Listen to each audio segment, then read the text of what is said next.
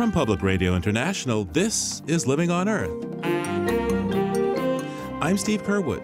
A major part of President Obama's strategy to cut global warming gases is the Clean Power Plan that pushes states to axe coal-fired electricity.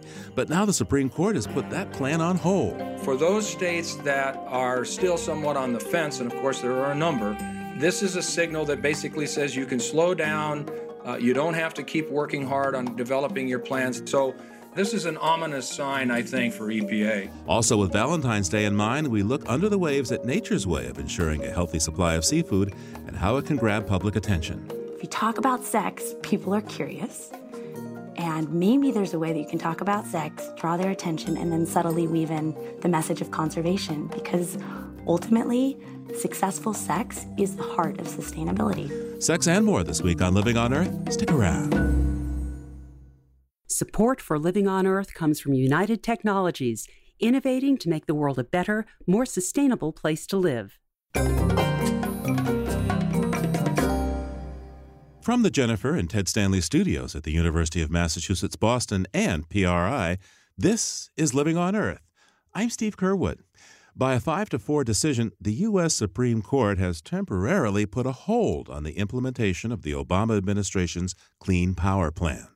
More than 24 states, plus some utilities and coal producers, had asked the High Court to freeze the operation of the rule.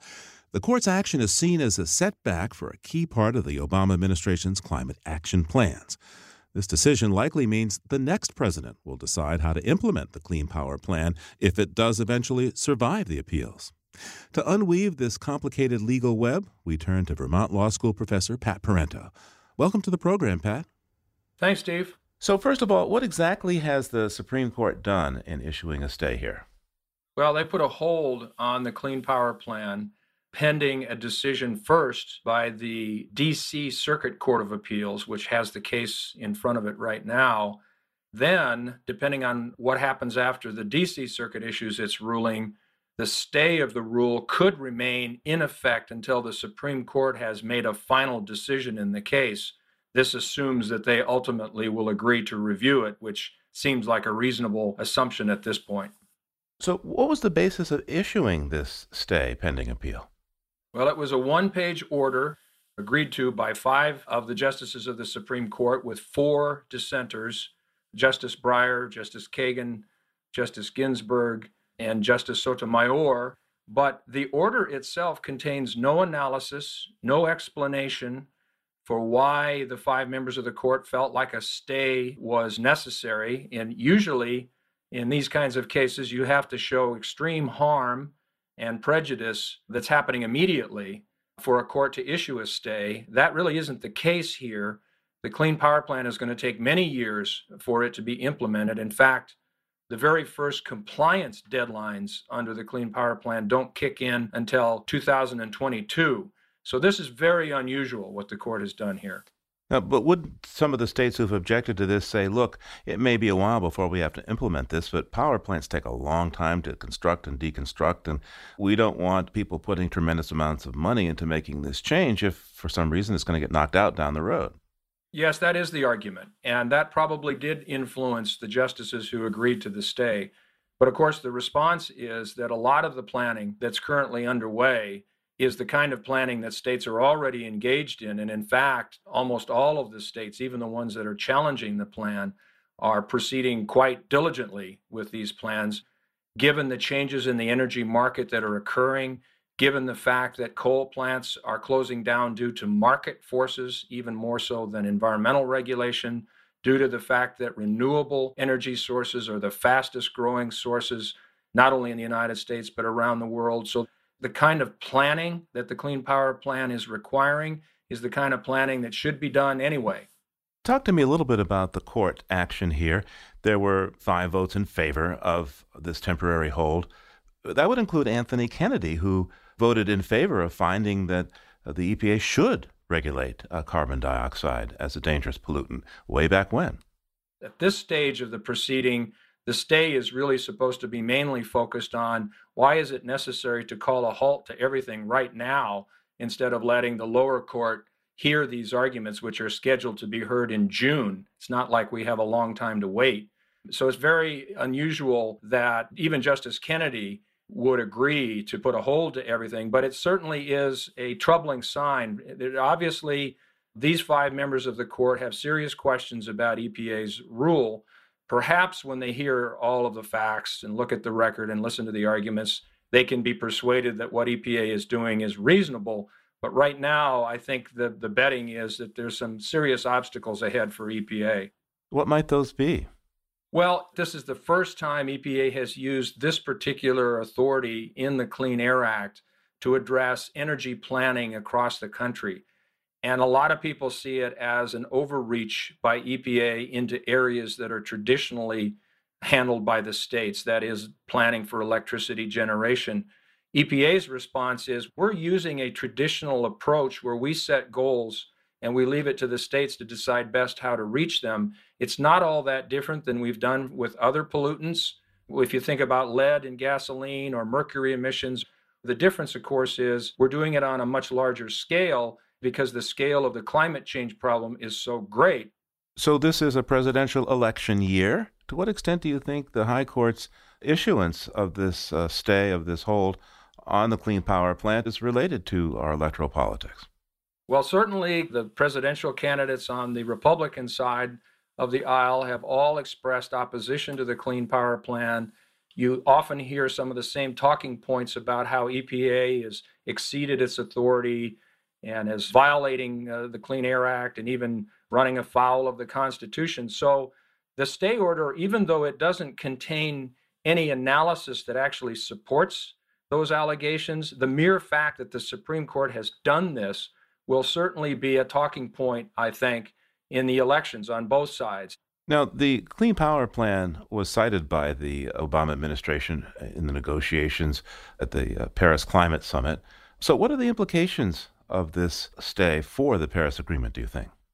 I don't think it immediately impacts the commitments that have been made in the Paris Agreement. Most of those commitments have to do with reporting greenhouse gas goals and monitoring those goals to see how they're being achieved. The Paris Agreement reinforces the president's approach to using existing domestic authority. Now, we've recently talked to some folks that say that there are other clauses in the Clean Air Act, particularly something called Section 115, that would give justification for a U.S. administration to implement an economy-wide program of reducing greenhouse gases, something even more comprehensive than the Clean Power Plan. Your views? Yes, Section 115 has 2 requirements. One is a finding that emissions in the United States are causing endangerment and damage in other countries. That's not hard to show given the science of climate change. The second finding that triggers Section 115 is this reciprocity provision, which basically says the United States shouldn't be committing to doing things that other nations aren't prepared to similarly commit to. And that's where the Paris Agreement, I think, becomes absolutely central. We now have, for the first time, 196 nations of the world committing to doing at least something. The agreement gives EPA and gives the United States the opportunity to say, we're getting reciprocal commitments from these other nations to reduce their emissions. And you're right, 115 might be a better approach to the problem. The morning after this Supreme Court order issuing a stay and implementation of the Clean Power Plant, a good day for folks who are in favor of climate action, a bad day? It's a bad day. At a minimum, it's going to send a confusing signal to the states that are working on these plans, to the utilities that are working on these plans. So for those states that are still somewhat on the fence, and of course there are a number, this is a signal that basically says you can slow down. You don't have to keep working hard on developing your plans. That's not a good thing. That's delaying progress. We have a short window of time to reduce these emissions before we reach some really dangerous tipping points. On the other hand, as Yogi Berra likes to say, it ain't over till it's over. And we still have an opportunity to argue in the D.C. Circuit that the plan is reasonable and take that argument to the Supreme Court. Hopefully, with time and more study, we can convince some of the members of the court that are currently skeptical about this plan that what EPA is doing is legal, lawful, and necessary. Pat Parenteau is a law professor at Vermont Law School. Thanks so much, Pat, for taking the time with us today. You're very welcome, Steve. We'll head beyond the headlines now with Peter Dykstra.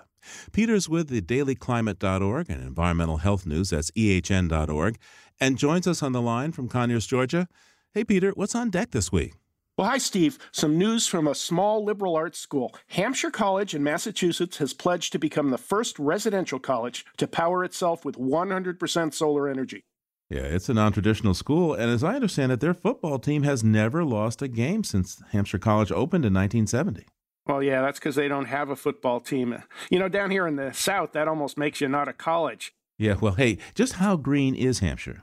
They have a campus-wide sustainability initiative where they've cut water use, they let the grass grow, they have meadows instead of mowed lawns, LED lighting, and they're planning to install thousands of solar panels. How soon is this going to happen?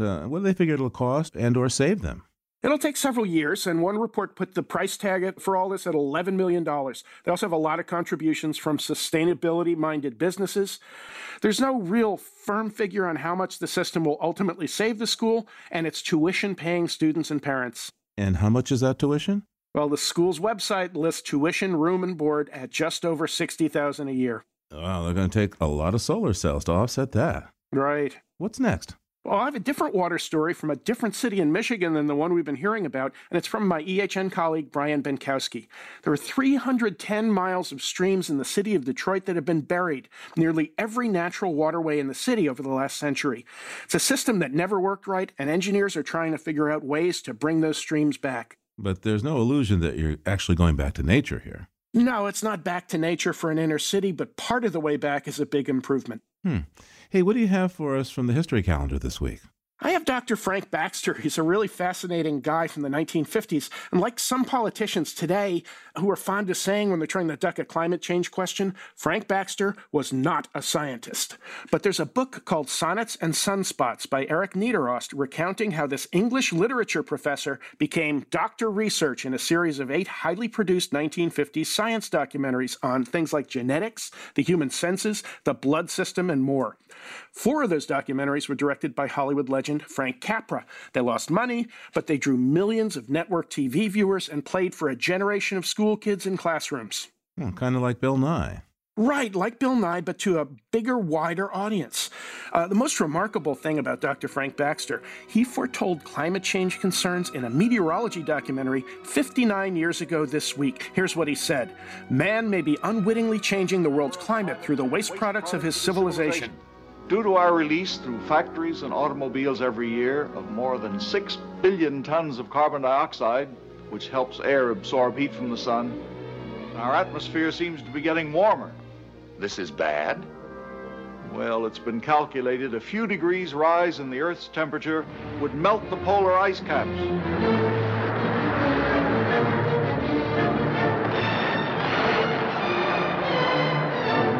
And if this happens, an inland sea would fill a good portion of the Mississippi Valley. Tourists in glass-bottomed boats would be viewing the drowned towers of Miami through 150 feet of tropical water.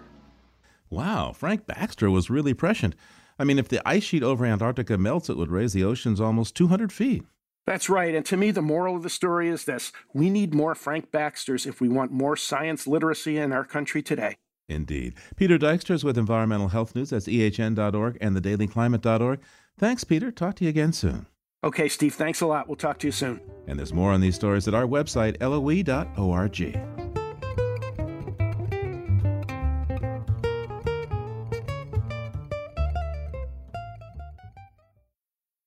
This winter, the weather pattern known as El Niño has brought some much-needed rain to the parched California landscape.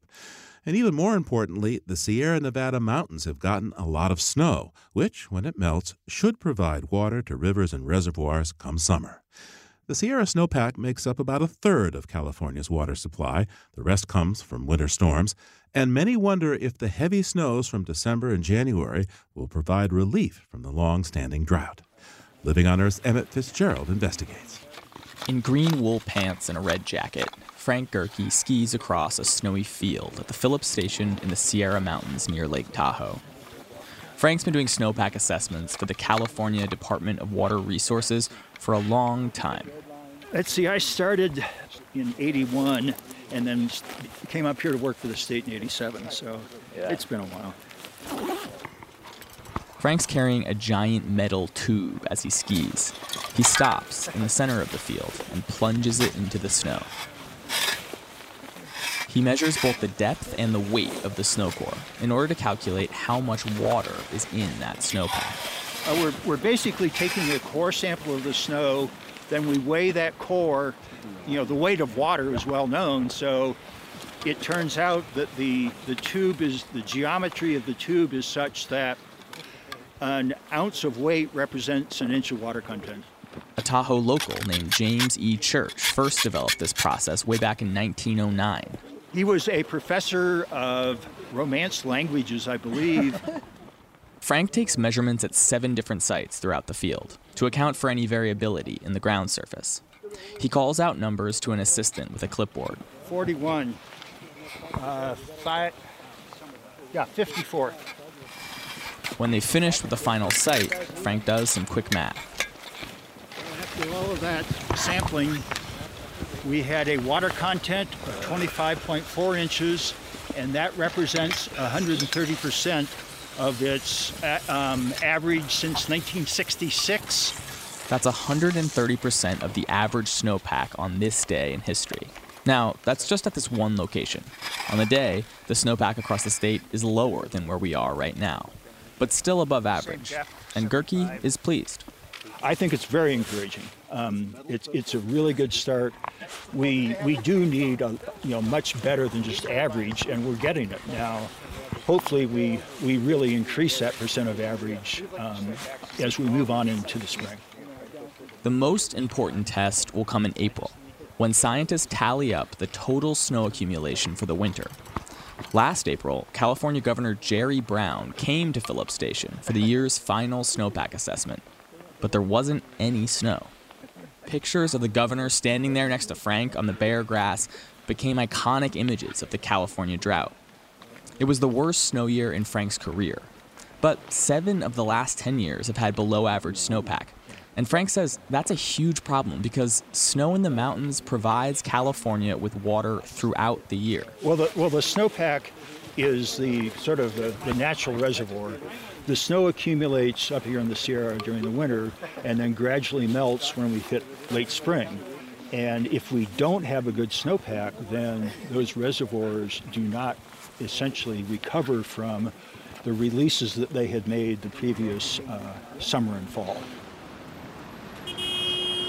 Back down from the mountains in sunny downtown Oakland, I stop by the Pacific Institute, a global water think tank. Peter Glick is the director, and he says 2 good months of snow is an encouraging start to the winter. But it says nothing about what the next couple of months are going to bring. Our wet season runs through April. And a lot could change between now and then. In February of 2013, the Sierra snowpack was about where it is right now. But the next 2 months were bone dry, and snow levels ended up well below average for the year. We don't really know what's going to happen in the next couple of months. It is an El Nino year, but El Ninos can be wet for Northern California or they can be dry for Northern California. So it's a little bit of a toss of the dice still. As if to illustrate that point, the week following the snowpack assessment was dry and hot, with record temperatures throughout the state. As of recording this, the statewide snowpack has fallen to just 104% of average. Warm weather in February can also cause snow to melt earlier than usual, which is a problem for reservoir operators. If it melts now, early in the season, we can capture some of it in the reservoirs, but we can't capture it all in the reservoirs because we have to reserve space in our reservoirs for future storms in order to protect the state against flooding. So a lot of that water content is lost. No matter what the weather brings between now and April, Peter says Californians shouldn't be thinking that El Nino is going to pull the state out of its drought. Even if it's a wet year in California, that by itself is not enough to get us out of the drought. Our reservoirs are still really low, our soil moisture is low, our groundwater is overdrafted. We're in a deeper hole than 1 year is going to fill. And state officials agree. Despite the snow, the California Water Resources Control Board recently decided to extend Governor Jerry Brown's emergency water restrictions through October of 2016. Max Gomberg is the Climate and Conservation Manager for the Control Board, based in the state capital, Sacramento. He says since the governor announced the water restrictions last April, Californians in urban areas have cut their water use by 25%. It's really a tremendous achievement. It really shows that people are paying attention and care about conserving this precious resource, because 25%, that's 1 in every 4 drops of water that was used is no longer being used. And water conservation is only going to get more important in the future. Max says that drought is a natural part of the climate in California, but climate change is making it more common and more severe. And the drought we've experienced over the past 4 years in California has been so severe. You know, we've lost 22 million trees. We've had a tremendous amount of forest fires. We've had communities run out of water. We've lost 97% of some of our fish species. The impacts have really been devastating. Peter Glick of the Pacific Institute says that with warming temperatures and increased demands on the water supply, California may never really get out of the drought. In a sense, a drought is not having enough water to do what you want. And in that sense, the Western United States, one could argue, is in a permanent drought. We no longer have enough water to do everything that everybody wants, at least as inefficiently as we're doing it today. Look, if we end April with 140% of normal snowpack, that would be great. But we have permanent water problems in California and in the West. And they require permanent solutions. Peter says it's great that the state is asking people to stop watering their lawns and shorten their showers. But those measures are temporary, behavioral changes. I do think the state should be doing more in terms of permanent improvements in efficiency. We should be providing farmers with financial incentives to move to more efficient irrigation systems or to grow more efficient crops. We should be providing incentives for our cities to find and fix leaks, to replace inefficient washing machines and toilets and shower heads. Increasing efficiency might seem like a small step, but it's the best way to reduce the state's overall water use. We could cut our water use in cities by 20 or 30% without affecting our quality of lives. We could cut water use 15 or 20% in agriculture without cutting the amount of food we grow. And Peter Glick says we should also be getting creative and taking advantage of new supply options, like treated wastewater. That stuff's not a liability. That stuff's an asset. And increasingly, water districts are exploring ways of putting that high-quality treated wastewater to use. We're using it on outdoor landscaping here. We're using it for cooling power plants. We're using it for all sorts of industrial processes. These sorts of changes aren't glamorous. But if California is going to survive and grow in the changing climate, they're exactly what's needed. For Living on Earth, this is Emmett Fitzgerald in Oakland, California.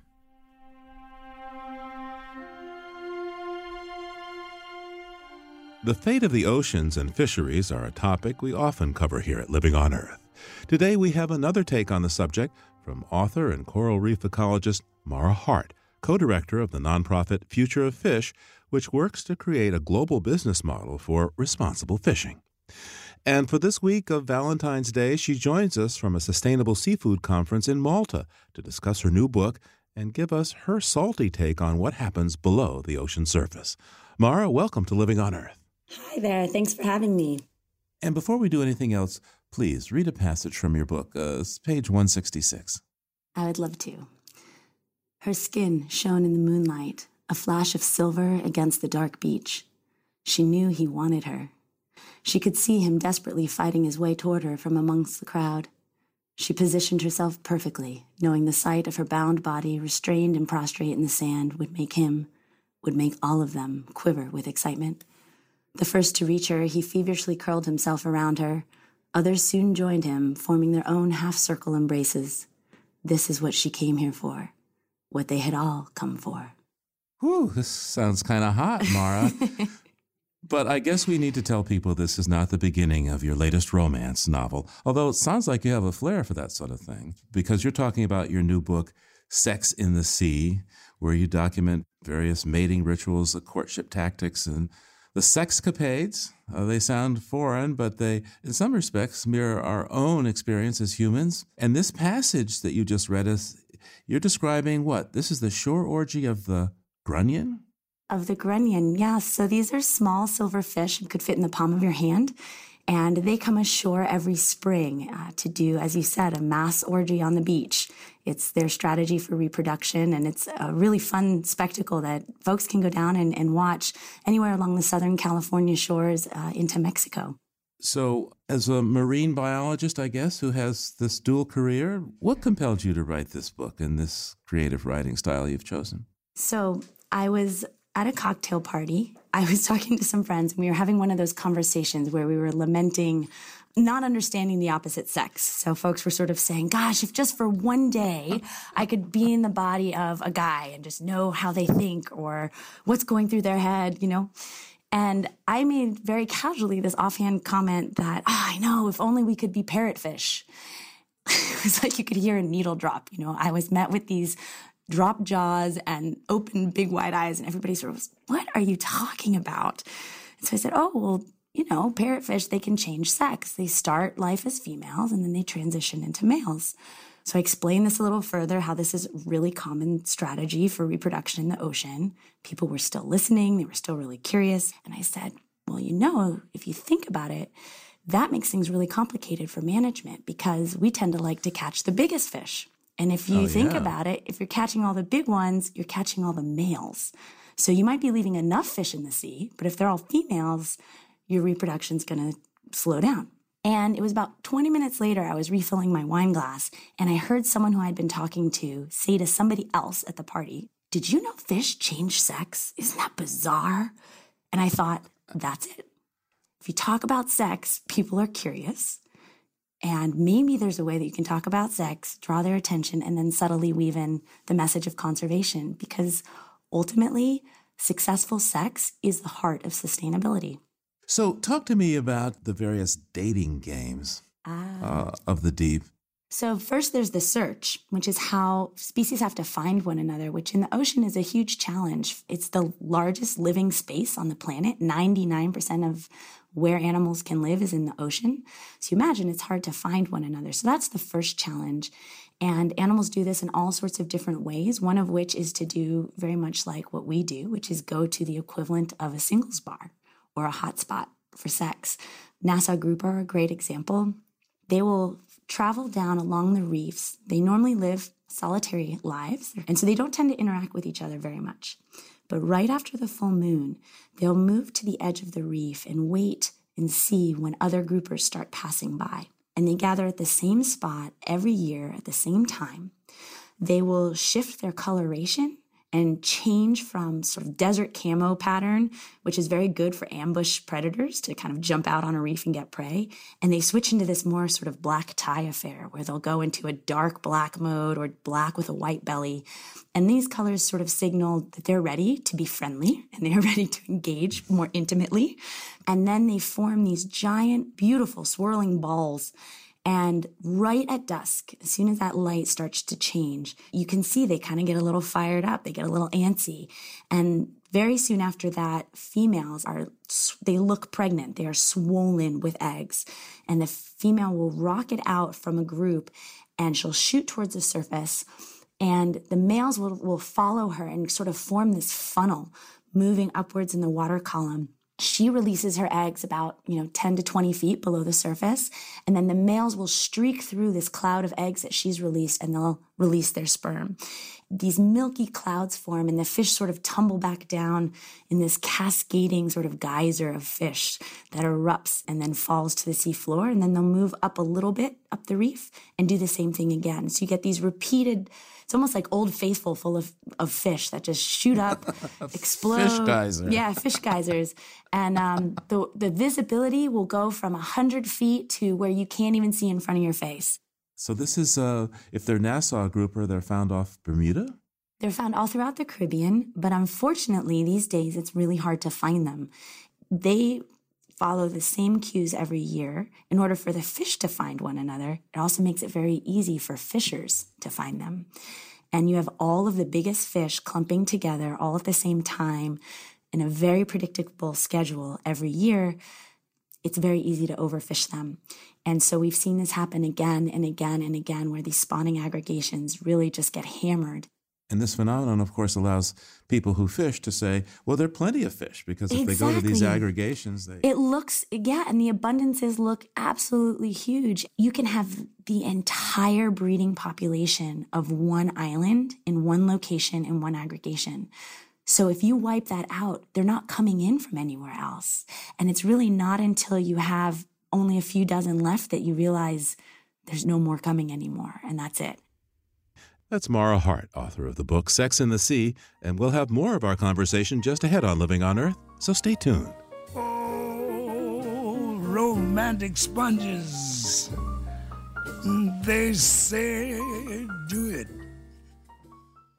Funding for Living on Earth comes from United Technologies, a provider to the aerospace and building systems industries worldwide. UTC Building and Industrial Systems provides building technologies and supplies container refrigeration systems that transport and preserve food and medicine, with brands such as Otis, Carrier, Chubb, Edwards, and Kidde. This is PRI, Public Radio International. It's Living on Earth. I'm Steve Curwood. We continue now with ecologist Mara Hart talking about her new book, Sex in the Sea. I asked her about her own specialty, coral reefs. Well, corals are these fantastic animals. They look like little anemones that are trapped in a cup. And they build these little cup houses, and those houses then stitch together into apartment buildings that then stitch together into big city blocks that then build reefs so big we can see them from space. They're the only creature we can see from space, you say? I think so. Yeah, I believe that's true. The only ones that build living structures large enough to see from space. But because they build these reefs, they're stuck. They can't move to reproduce. So they reproduce more like what would be almost like a plant system. They release their eggs and sperm into the water column. But the way that they do this is fantastic, because you're talking about an animal that has, from our understanding, a pretty basic body plan, no big higher brain at work here. And yet they organize truly the biggest orgy on the planet, and it's perfectly synchronized. You could set your watch to it. And in fact, researchers do every year. And it's like all of a sudden the underwater world turns into a snowstorm. Only the snowflakes rise up and are bright pink. So the corals sit at the bottom of the sea, and they release these bundles that are this bright pink sort of coral color, and the bundles are the egg and sperm, because most of the big corals that make the big reefs are hermaphrodites. And these bundles float up through the dark water column and then explode at the surface, releasing the egg and sperm and creating this giant slick of coral gametes, the term for eggs and sperm, and it all mixes and mashes at the top, and that's how you get sperm from one individual to mix with an egg of another. Except you said that when you observed this, there was something rather familiar about it. There was. So this was one of my more semi-embarrassing moments, because it happened very early in my grad school career. You watch the event, you come up through the surface, and you come up through, again, this slick of coral goo.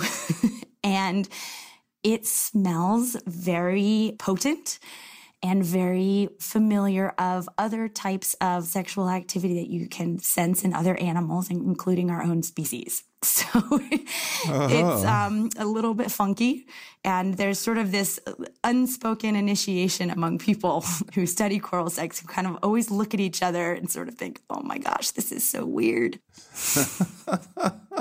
So talk to me about the various dating games of the deep. Now, why in nature is seduction necessary? Well, think about the resources it takes to produce an offspring. So females in particular have to go through a lot of energy to produce these eggs, and in many cases to raise the young, or at least care for the young for a little while.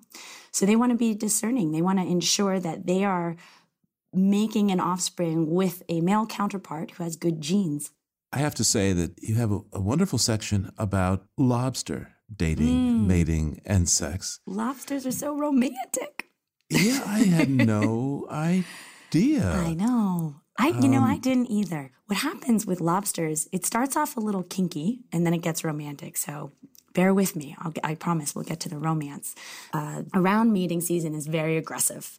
The biggest males, they fight, and the largest males gain dominance over the best dens. They go and kind of harass their neighbors, and they literally pee in the front door of their neighbors' dens. And it's like, it's quite rude. It's literally just to show that he can. This is like the movie Grease, where these guys from the other group show up in their big car and they say, your car is dented and broken. And then after they kick it a few times, put in a few more dents, then they roar off. Exactly. And so this is all fine and good. It helps the females identify who's the biggest, strongest, which again, for her is a good thing because that's going to be good for her offspring. However, the best time for both females and males to mate is when the female molts, because female lobsters have this very neat trick whereby they can lose and regain their virginity. So a female lobster has a pouch underneath her tail where she stores sperm from a male. What this means is right after she molts, she gets a new empty pouch. If she can mate right away, she fills that pouch full and then has more time to fertilize multiple batches before she grows too much and has to molt again. For the male, finding a female who has an empty pouch means he can pour all of his sperm into it, and he doesn't have to share that pouch with other male sperm. So that's an advantage for him. However, for the female, when she molts, she is a soft-bodied animal. She can't even stand for the first half an hour. She is extremely vulnerable to being preyed upon or just killed. So what she does is she comes up with a love potion to seduce this male and basically entrance him into becoming a very gentle, very caring, very protective lover. And she does this by peeing in his face. So she creates a stream of urine, and every day will go up to his den and spray a little bit of urine in, and then she'll run away before he has a chance to be aggressive. She does this for about a week, daily little spritzes in his face into his den. And after about a week, it starts to sort of take hold, and he starts to realize, this is a female. This is a ripe female. This female is ready to do something that I think I would like to engage in. When she starts to sense that her potion has taken hold, she will move in with him. And for about another week, they will cohabitate. They will live together. She will go hunt, he will go hunt, and they kind of hang out. And then this moment comes where she can feel that her molt is about to happen. And she will walk out in front of him and do what Professor Yael Itema called the knighting process. So the female walks out and turns face to face with the male. And I should have explained, lobsters, their bladders sit below their brains, just behind their eyes. So when they spray urine, it comes out of these nozzles that are located right on their face under their eyeballs. So by coming face to face with her mate, she can spray him most effectively and directly.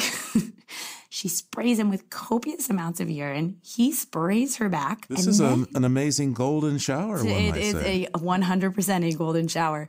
And he puts his claws down and kind of lowers his head. His big front claws go down into the sand. She lifts herself up on her walking legs and takes one of her claws and literally taps him once on one shoulder and then across to the other shoulder. It really is like a knighting process. And Dr. Itema says, it's pretty clear the signal is, don't go away. I'm about to molt. It's time to get busy.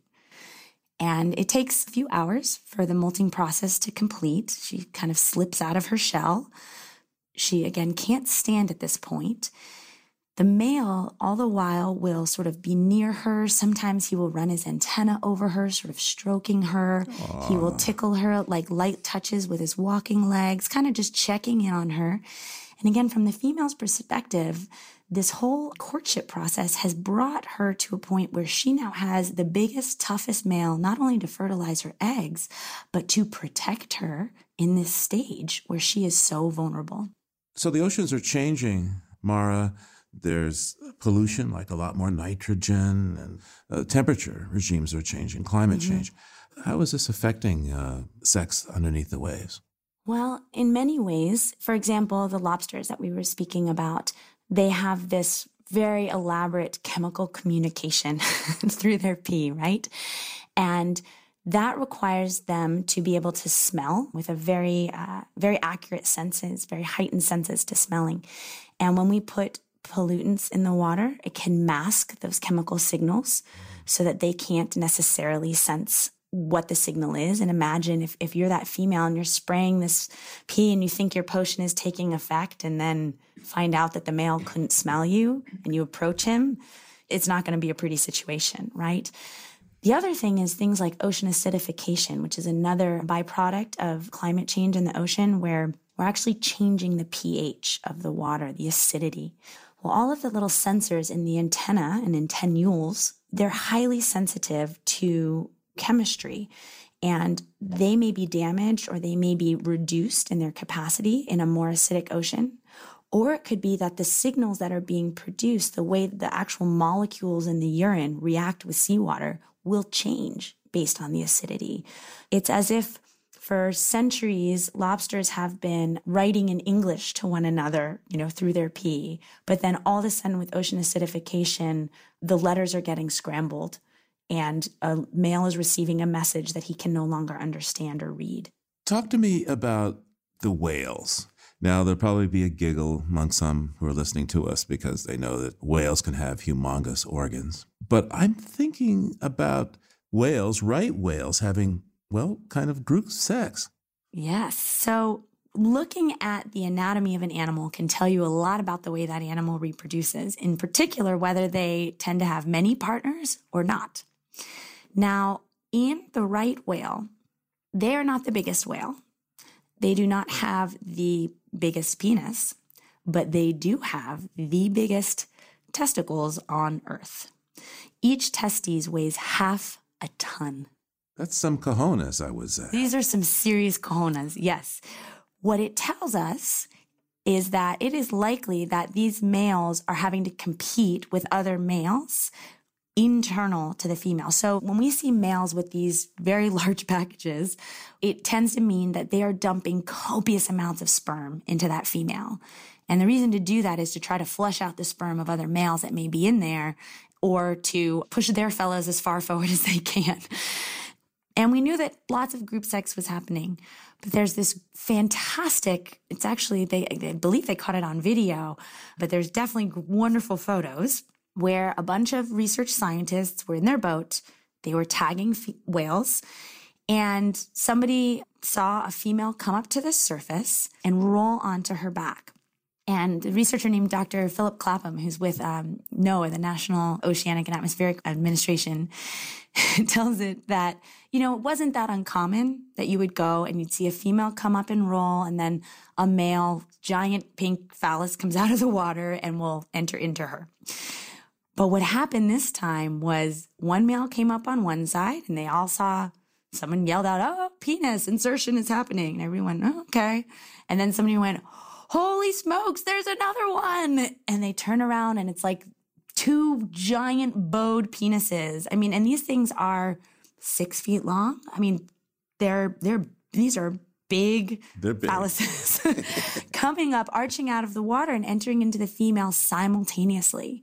So we always knew that right whales were frisky and that there was some sperm competition going on. But if anything is going to encourage the production of gigantic testes, it's going to be having to ejaculate at the same time as another male is in the female at once. Gives new meaning to the phrase, a whale of a time. Oh my goodness, yes. So now this brings us to one of the most scientifically provocative parts of your book, and that is probing the scientific mysteries of the vagina. This part of the anatomy which, science, given that guys are guys, tended to pay attention to what you can see rather than what you can't see. This is true. And it's wonderful because we're at a point now where there is growing recognition of the importance of the female body and anatomy in influencing and behavior in influencing the outcome of reproduction. For a long time, females were thought of as sort of the passive receivers of sperm. And that was really it, especially once sex had happened. So for internal fertilizers, it was thought that once a male gained access to a female and deposited his sperm, again, there might be some sperm competition going on, but the female really had no control. And a researcher named Dr. Sarah Mesnick, who works out of the Southwest Fisheries Science Center in San Diego, has been a fantastic mentor in walking me through this marvelous world of whale vaginas in particular. What they found is rather than thinking of a whale vagina as a single tube leading into, for example, a uterus, it's actually like a maze. They find twists and turns and blind alleys and false flaps and trap doors. And I remember Sarah saying to me, when we first looked in this thing, all I could think of was, how the heck does a sperm find his way to the cervix? How do they even know where to go?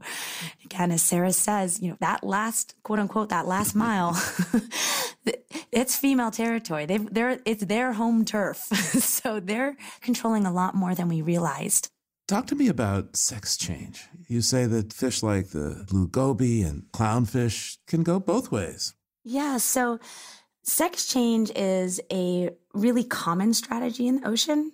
Oysters do it, shrimp do it, many, many different fish do it. And what it does is it works really well to help maximize the amount of babies you can make. So in systems where males can dominate females, but they need to be big to do so, it makes sense when you're small and a little bit less aggressive to be a female. You can reproduce as a female. And then once you've grown big and strong and gained some ability to be a dominant male, you switch into that male role and you can take over a harem, you can defend a territory, and then you can mate with tons of females and keep your reproductive efforts at a max. In other systems, it makes sense to actually go the opposite direction. So for example, for some species like a clownfish, who get together and stay in relatively monogamous pairs inside their little anemone home. There's a male and a female. It makes sense that you would want to start as a male, hook up with a big female. You're a small male, you can still mate. But then when your bigger female mate, passes on, you can take on the big role, grow into being a large female, and take a smaller male along with you. A smaller male has enough sperm to fertilize all the eggs a big female can produce. What's really crazy when you think about it is I don't think any of us would choose to go through puberty twice. Right? I mean, let's not do that. But for these fish, it's really effective. It's also, again, really important for management because when you have a sex-changing species, you have to be managing not only the number of fish that are there, but you have to make sure you're monitoring the sex ratio. And when we start pulling these fish out, we're triggering them to change sex, perhaps when they might not otherwise. And this can have huge consequences for the amount of reproduction and the success of reproduction. Mara, before you go, if you were to come back as a sea creature, based on your studies of underwater erotica, which creature would you choose to be? Man, that is such a loaded question. Who would I be? I think that the corals really create a magical spectacle. Coral sex is almost like being a musician who gets to play in this incredible orchestra. And all year long, you're practicing your part. Right? You're the violinist or the cellist and you're practicing your part and just making sure that you have every note perfect and everything is ready to go. And then you have this one grand night, under the full moon in the tropics, and you all come together and you play the piece and it crescendos and poof, everything takes off at once. To me, that would be a pretty cool, a very cool way to reproduce and sort of send off the next generation in this beautiful, ethereal group activity that requires a lot of coordination, but you don't have to get too dirty or too messy. Not so too once violent. a year with passion. Once a year with passion, and then everybody leaves you alone. You can go back to doing what you want to do. Mara Hart's new book is called Sex in the Sea, Our Intimate Connection with Sex-Changing Fish, Romantic Lobsters, Kinky Squid, and Other Salty Erotica of the Deep. Thank you so much, Dr. Hart, for taking the time with us today. Oh, thank you so much for having me. This was a pleasure. Oysters down in oyster bed, do it. Let's do it. Mama, let's fall in love.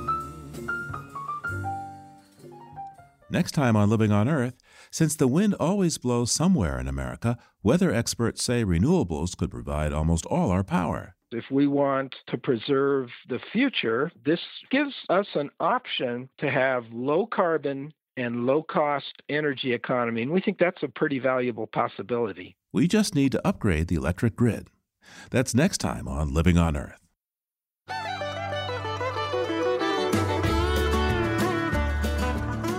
Living on Earth is produced by the World Media Foundation. Our crew includes Naomi Ehrenberg, Bobby Bascom, Emmett Fitzgerald, Lauren Hinkle, Helen Palmer, Adelaide Chen, Jenny Doring, Peter Boucher, Jamie Kaiser, John Duff, Amber Rodriguez, and Jennifer Marquis. Tom Tiger engineered our show with help from Jeff Wade, Jake Rigo, and Noel Flatt. Allison Lirish-Dean composed our themes. You can find us anytime at LOE.org and like us, please, on our Facebook page, It's PRI's Living on Earth, and we tweet from @LivingOnEarth. I'm Steve Curwood. Thanks for listening. Funding for Living on Earth comes from you, our listeners, and from the University of Massachusetts Boston, in association with its School for the Environment, developing the next generation of environmental leaders, and from the Grantham Foundation for the Protection of the Environment, supporting strategic communications and collaboration in solving the world's most pressing environmental problems, and Gilman Ordway for coverage of conservation and environmental change. Also from Solar City, America's solar power provider. Solar City is dedicated to revolutionizing the way energy is delivered by giving customers a renewable alternative to fossil fuels. Information at 888-997-1703. That's 888-997-1703. PRI, Public Radio International.